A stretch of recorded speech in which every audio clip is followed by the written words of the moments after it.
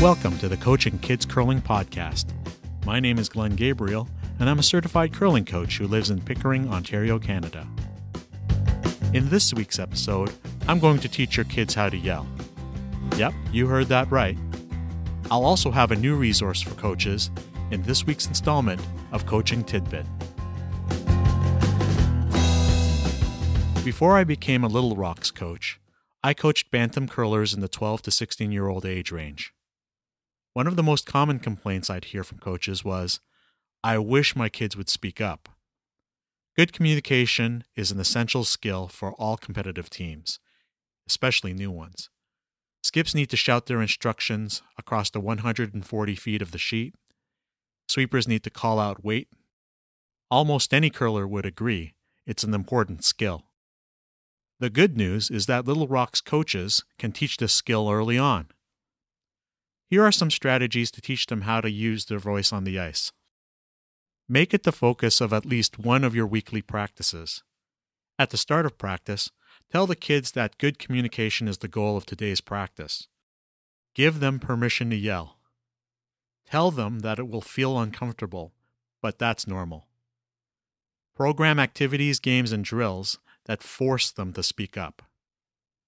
Here's an example. Get your group together and get them to yell together. Start with something simple like hurry or sweep.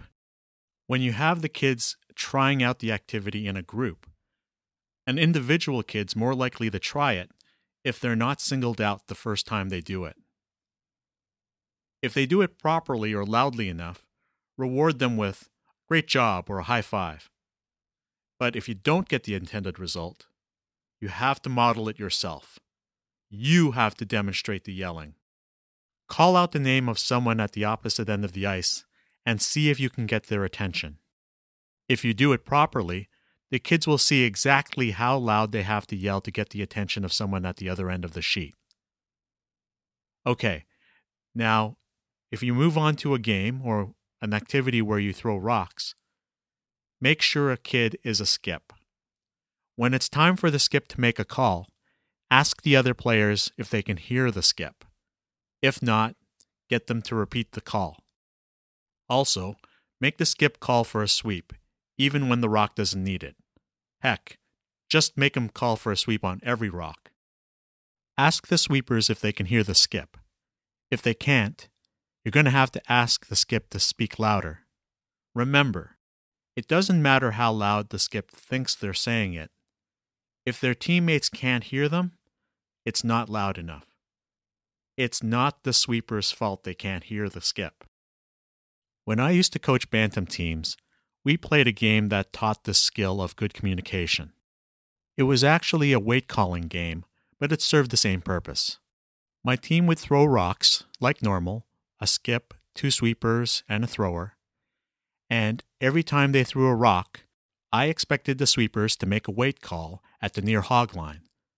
I stood at the far hog line, and if I could hear them, I would put a Hershey's Kiss into a bucket. It didn't matter if the actual call was accurate. If I could hear them, they got the prize. If they happened to get the call right, I'd give them a bonus Hershey's Kiss. Now, I don't do that particular exercise with my Little Rocks, but you can reward kids for demonstrating a loud and clear voice that you can hear across the sheet. At the end of our practices, we give out an effort award. Focus on giving it to one of the quieter kids who broke out of their comfort zone and learned to raise their voice. Now here's one big warning. Remember to set boundaries. Remember to remind them when it's okay to yell and when it's not okay to yell. Otherwise, your kids will be yelling at the most inopportune time. I hope you decide to include this lesson in one of your practices next season. Let's give the kids the confidence now to raise their voices when they're on the ice. Okay, now it's time for this week's Coaching Tidbit. In this segment, I share a piece of coaching information that might help you in your coaching education. Practice Perfect is a book by Doug Lemov, Erica Woolway, and Kate Yezzi. Written in 2012, the subtitle of the book summarizes it perfectly. 42 Rules for Getting Better at Getting Better. At 250 pages, it offers practical rules for improving your practices, like correct instead of critique, name your drills, and provide immediate feedback. Practice Perfect is a follow-up to Doug Lemov's Teach Like a Champion series, which focuses on education. While that series is meant for teachers, it also offers similar techniques meant to improve learning for kids. It's a little more dense, especially for youth sports coaches, but if you have the time, I would highly recommend reading it as well. This has been the Coaching Kids Curling podcast.